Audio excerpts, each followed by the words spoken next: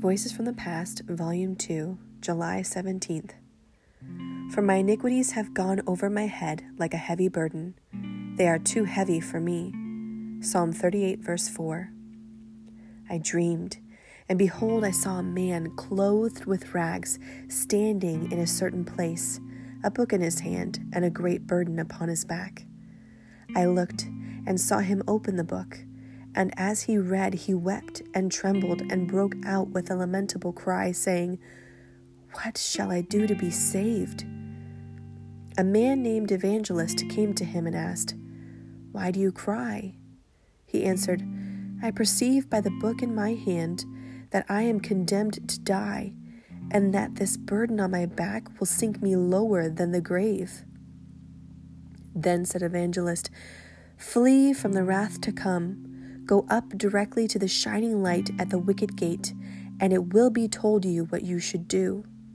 His wife and children began to cry after him to return, but the man ran on crying, "Life, eternal life."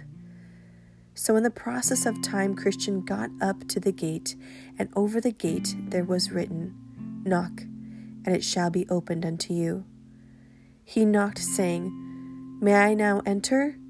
I have come from the city of destruction, and am going to Mount Zion, that I may be delivered from the wrath to come."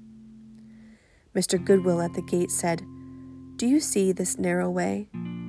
That is the way you must go. You may distinguish the right from the wrong by this. The right way is only straight and narrow." The highway on which Christian was to go was fenced on either side with a wall, and that wall was called salvation. Up this way did burdened Christian run, but not without great difficulty, because of the load on his back. He ran thus till he came at a place somewhat ascending, and upon that place stood a cross, and a little below a sepulchre.